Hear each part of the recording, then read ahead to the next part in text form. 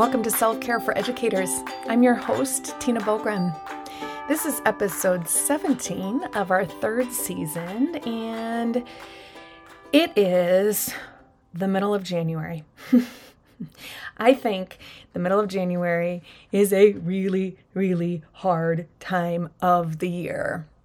We're over the holidays. It's, for most of us, it is dark and it's cold. And it's just typically, maybe not for everyone, but for me, it's a hard month. And so the invitation this week is to put something on your calendar that you can look forward to soon. It's one thing to start thinking about summer plans or spring break vacations, or if you've got a long weekend coming up. Yes, do all of those things. But I'm talking about something you can look forward to like this week. Maybe coming up this weekend, get something in your calendar or within the next couple of weeks. It doesn't have to be a huge thing, just something that you can look forward to kind of get you through the January blues. Ideally, I'd love you to get something on your calendar for this month before the end of January. The sooner the better. Maybe more than one thing. Maybe it's making that invitation to a friend to meet up for coffee or for dinner. Maybe it's purposely getting outside over the weekend.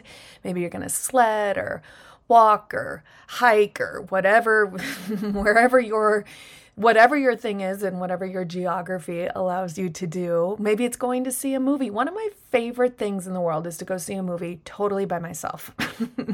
Yes, I love going to movies with my husband, but I really love going to movies by myself. That could be because I really, really love popcorn and I don't like to share it.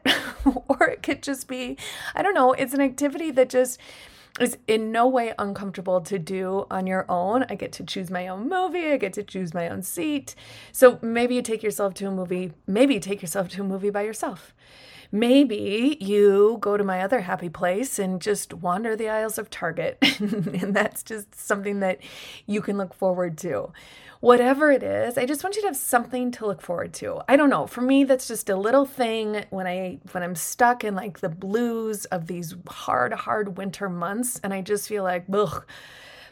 Our spring trip feels so far away when I'm looking at my calendar. And so what are those small moments of joy that we can pull in?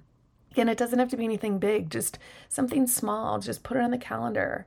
Whether it's something that you're looking forward to with your family, maybe it's just something for yourself, taking yourself on your own little date, if you will. Whatever it is, put it on your calendar so that you don't just skip it.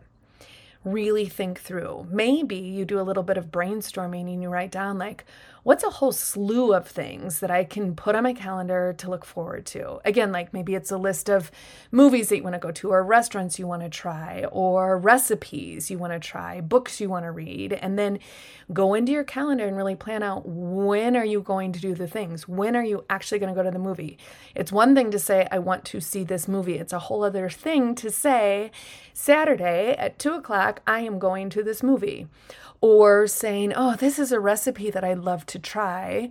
How about you say, you know what? On Sunday, I'm going to cook this. On Saturday, I'm going to go to the grocery store, get all the goodies that I need for it, all the ingredients, and I'm going to actually cook it on Sunday. Like, make a plan for it. Again, different strategies work for different people, but this tends to be a strategy that works for most of us.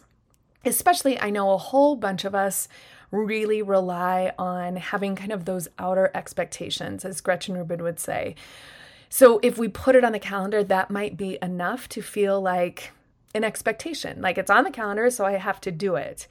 If we don't write it down or don't get purposeful about when it's going to happen, oftentimes we don't do it. You know, something that can be done anytime often is never done because it's like, whenever. It's not anything too pressing. That can happen whenever.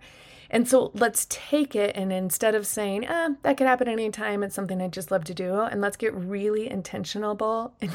Oh, I made up a new word, intentionable. How about intentional about when that's going to happen? Can you tell that I commit to just doing these podcasts in one take? This is me as real as it gets. So intentionable. There we go. I actually kind of like that. Okay. Anyway, back to business. So that's your invitation this week. I want you to get something in writing that you are looking forward to. And in fact, of course, I would love if you would hop on over into the Facebook group and share with us what it is you're going to do, because that might inspire other listeners to find some new things that they might try as well. So as we move through January, which can be for some of us, maybe not for everyone, but for some of us, a hard month for a number of reasons, let's purposely invite joy in. And let's do that by scheduling something on our calendar that we can look forward to.